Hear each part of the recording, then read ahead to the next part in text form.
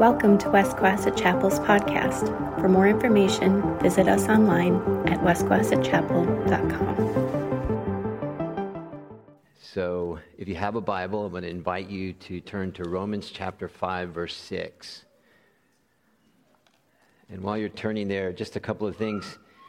It's good to have all of you here. And everyone in this building right now is very welcomed. And we appreciate your being here. And we prayed for this day. And here it is. So we're going to read God's word, just one verse, and then we'll get on with it. Romans chapter 5, verse 6. You see, at just the right time, when we were still powerless, Christ died for the ungodly.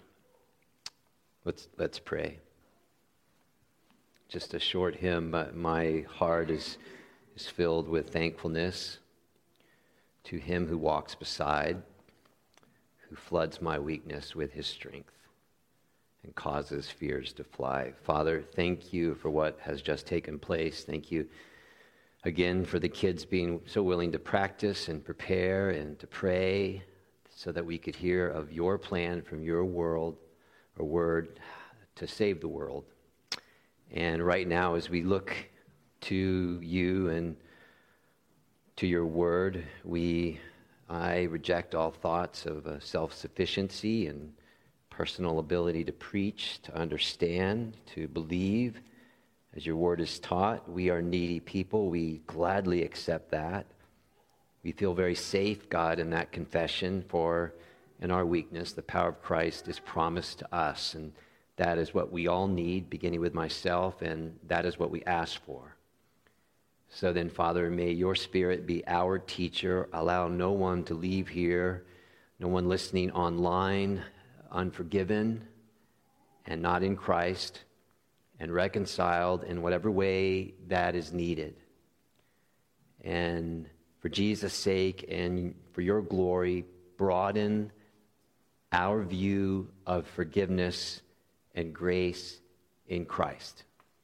Amen. There is no one on this planet, and beginning with myself, there's no person in this room who has not stood in daily need of God's forgiveness. Now, that changes a lot of things. Changes how we see the world, how we see ourselves. We are infinitely needy people of God's forgiveness. But it also means a lot of things. And one of the main things it means is that there's never been a person in the world or in this room who has not stood in need of God's grace. So a long time ago, a gentleman named Augustus Toplady, he was a pastor and a hymn writer. He died at a pretty early age, 37. He wrote probably a hymn, you know, the title of Rock of Ages. And in Rock of Ages, he has this one line which is good. Nothing in my hands I bring, simply to your cross I cling.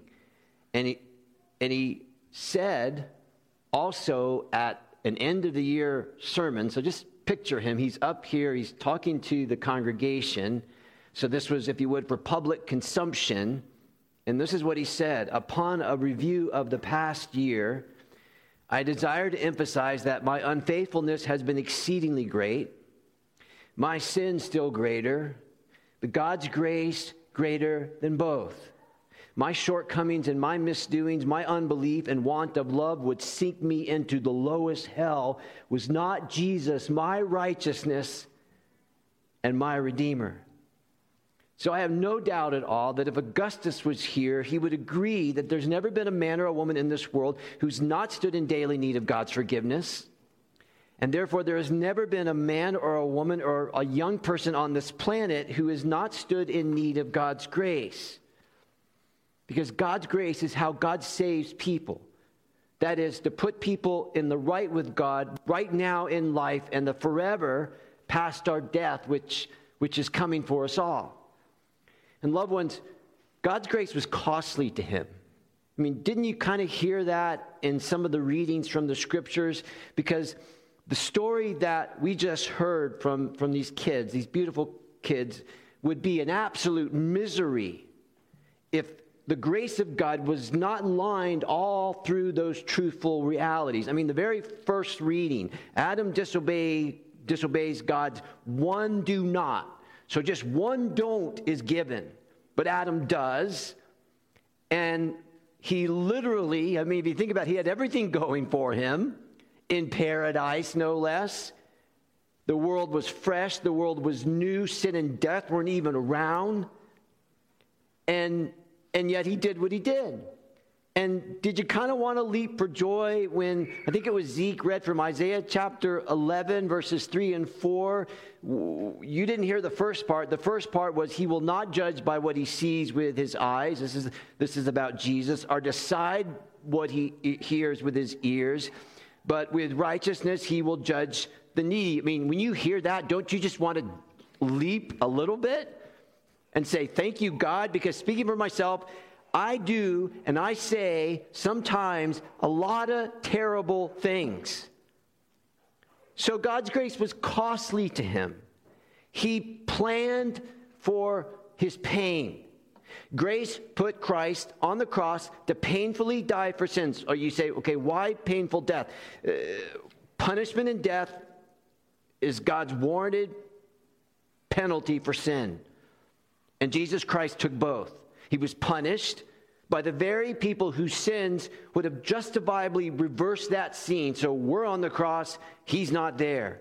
And then he dies on the cross. And did you see it in Romans 5:6? For the ungodly. So that on the cross, you see what God thinks of sin. It's brutal. But you also see what God thinks of sinners. Romans 5:6, at just the right time when we were still powerless, Christ died for the ungodly. Powerless. Okay, just think about that word for a moment. The Greek word there has the idea of frail, feeble, destitute of power, lacking the ability to give what is needed, impotent. And that is all of us outside of a genuine relationship with Jesus Christ. And that means the determining factor in your relationship with God is not really your past, but the past of Jesus Christ. Not your record, but the perfect record of Jesus Christ. And you see, that's why we take the time on a morning like this in December to read through the Bible, the Word of God, to remember the true story, this beautiful salvation story of grace, which runs just right through the entire Bible. This is all about all of us, every one of us, standing in need of the same exact thing in the same exact measure. Do we understand that? We need the same exact thing in the same exact measure.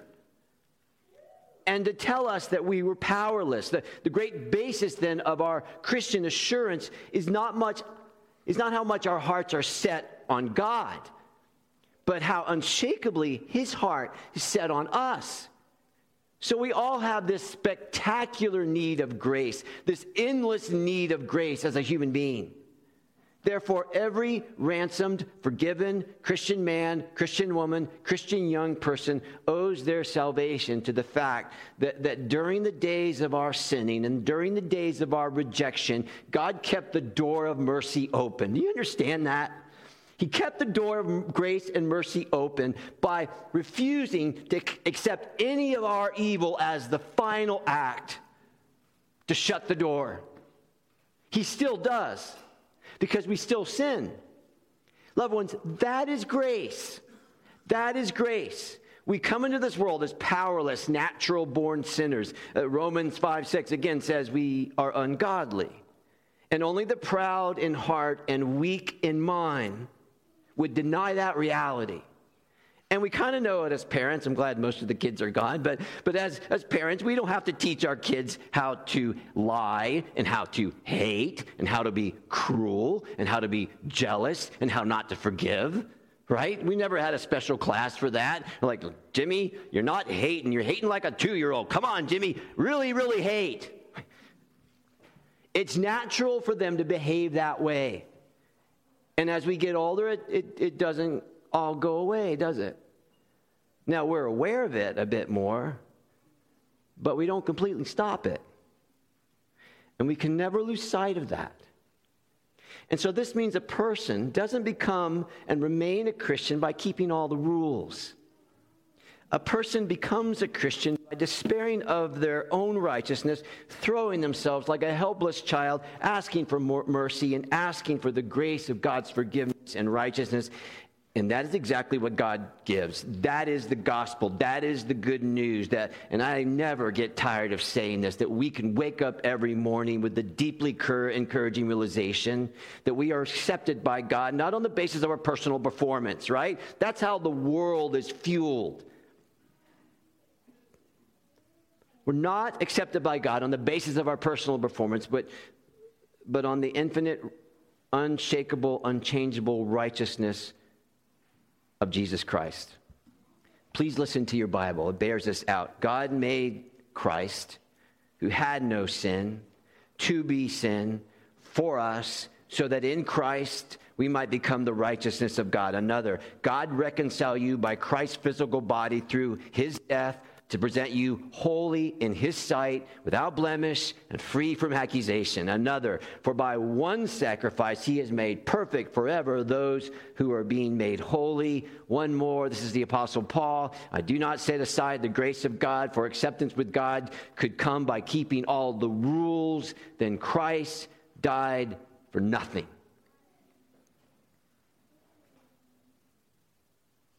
So right in the thick of our rebellion, right in the heat and height of our sin, Christ died. And did you notice in those verses that I read that our righteousness runs through a person, Jesus Christ, and his behavior, and not our behavior? Meaning the grace of God and the giving of his son Jesus and his death on the cross is fundamental, is foundational to every person being made right with God. But you see, because there's no such thing as a graceless, crossless Christianity. And if you believe that, then that changes how you relate to God and how you relate to other people, and it changes how you relate to yourself. You see, the only one who could see the real you, God, the only one who knows the full you, he loves you to the sky. There's a hymn that I just learned a couple of weeks ago. It's an older one, but it has this line: well may the accuser roar of sins that I have done. I know them all and 1,000 more. Jehovah know not one. So in the gospel, this is a deeper satisfaction. This is a deeper security beyond the walls of this world, beyond our capacities, beyond our commitments to be good and to do good. This is love. This is the love of God rooted in the grace of God and the sending of the Son of God who was born to die. And you see, you could be here this morning and you could come with a whole host of struggles, a whole host of fears, of sins, of issues. And by the way, you're very welcome here. You need to know there is an infinite supply of grace just waiting for you. And we all need to know that the only love that will not disappoint us is the love that will not change, is a love that cannot be lost, is a love not based on the ups and downs of life and how well we live, or even, as crazy as it sounds, even how well we look. Real love, the Bible says, instinctively desires permanence. Real love wants other people to flourish. Real love then is self-giving, and real love then can only be fueled by grace. And God's love is the only love like that. And that is what we have in the gospel. You see, our situation would be absolutely hopeless if we were left to ourselves. Had not the very majesty of God in the person of Jesus Christ promised, right after Abraham's sin, or Adam's sin, he did Abraham's sin too, but right after Adam's sin, right there, here comes the promise. And the promise had to be kept in check. That we listen to the kids through the centuries. The grace of God was fought desperately by humanity, fought hard against him. And then he comes down to us. I never get over this. He comes down in less than a cell, a single cell, and he puts himself inside the womb of a dear woman, Mary. He had to come down because it wasn't in our power to come up. And then the holy night, right? In a manger. Loved ones, that is grace. At just the right time, when we were still powerless, Christ died for the ungodly. And again, that's who we are apart from Christ. And so, loved ones, that is grace. And God's grace means God's loving action toward people who deserve the opposite of love. Grace means God moving heaven and earth to save sinners who would not and could not lift a finger to save themselves. And by the way, if grace depends on our cooperation, then it's not grace. Because grace was God sending his only son to the cross. And here it is. Here's this list. This is, if you would, our Christmas list so that we could receive forgiveness. It means God is working in you right now. It means he calls you and has called you into a living fellowship with the second person of the Trinity, Jesus Christ. It means he will raise you from death to life. Grace means he will seal you as his own by the gift of the Holy Spirit, transform you into the very image of Christ, and finally will raise our weak old bodies into his glorious body on that last day. So by the grace of God, we are what we are, will be what we will be, because God's grace is not without effect. Now here's what I need to ask you this morning. Where do you stand with Jesus Christ? The crucified Christ is the risen Christ. The ascended Christ is the returning Christ. So where do you stand with Jesus Christ this morning? There's a book. It's by Marilyn Robinson. It's called Gilead. It's a fictional story. And of course, there's an old pastor in the book. It's John Ames, I think is his name. And he, in this one little section, he kind of laments over the religious person in their pride who works really hard at defending the truth, but they've never actually experienced the truth. And this is what he says.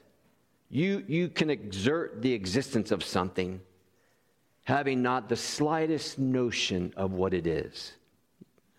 So you can exert and defend the existence of grace, but it's possible to not have the slightest notion of what it actually is. So I say, do you know this grace?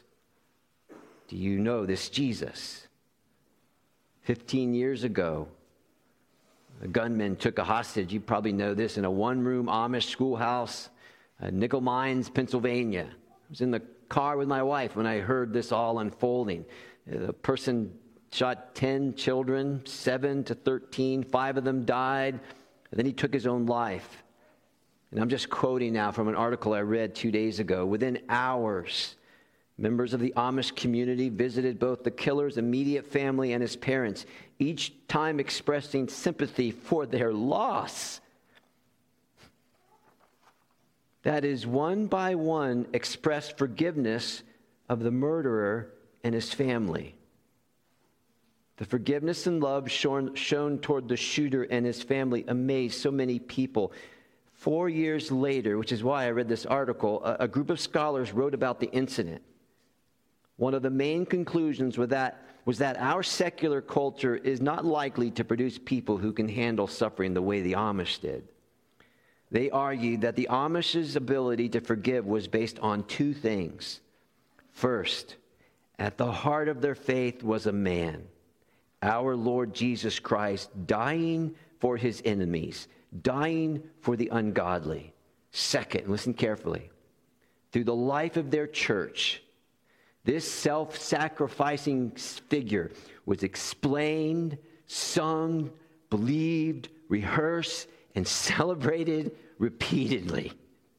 For Jesus to give his life and forgive his tormentors was an act of enormous love and spiritual strength. And so within their worldview orientation, the Amish saw the grace of forgiveness as the greatest gift and virtue. The rehearsing of the story. The rehearsing of the story.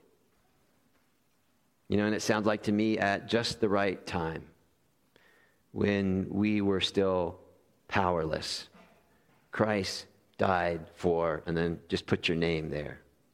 Ungodly Joe, ungodly who. So do you know this grace? Here's a pretty good barometer. Do you know you can't live without grace? Because you can't bear to think of living without Jesus?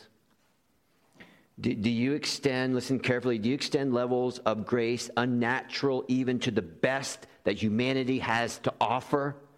So to the most vicious of people who would treat you with contempt, by God's grace, do you extend that grace? If you do, you know that grace. Do you believe C.S. Lewis when he wrote, to be a Christian means to forgive the inexcusable because God has forgiven the inexcusable in you? And lastly, when you tell your story, not only is the grace of God in Jesus Christ in the story, it's pretty much all of the story. Luther, we who were prodigals in rags should now be children in the Father's care? Like, what? That we who were companions of swine should now be made heirs of God and joint heirs with Jesus Christ? What? How's that possible? Grace. Oh, what love is that pays so dearly that I, the guilty one, may go free. Amazing love, what sacrifice, that's the Son of God given for me. My debt he pays, and my death he dies, that I might live. Christians in this room, live well. Live joyously. The grace of God has claimed you with an unbreakable but gentle grip. Enjoy it. And if you don't know Jesus, this Jesus of the Scriptures, if you don't know him as your King and your Savior and your friend, he beckons you even now. The time's going to come for all of us when we will stand before God, and at that point, all the pageantry of life will end. The minutia of life will just draw to a close, and our hearts are going to be laid open view before Almighty God. That day doesn't need to trouble you because there is boundless supplies, infinite supplies of grace just waiting for you in Christ. Let's pray. You see, at just the right time, while we were still powerless, not only was Jesus Christ born, but soon after he would die for the ungodly. Father, our prayer this morning is very, very simple. Oh, holy child of Bethlehem, descend to us, we pray. Cast out our sin and enter in. Be born in us today. Amen. Thank you for listening this week. If you were helped or encouraged by this sermon, please share it with others. For additional information, visit us online at westquesachapel.com. There you'll find other resources to connect you to Christ in His church. Also, we invite you to follow us on Facebook, Instagram, or our YouTube channel. We hope you join us again next week as we grow together in the grace and knowledge of our Lord and Savior, Jesus Christ.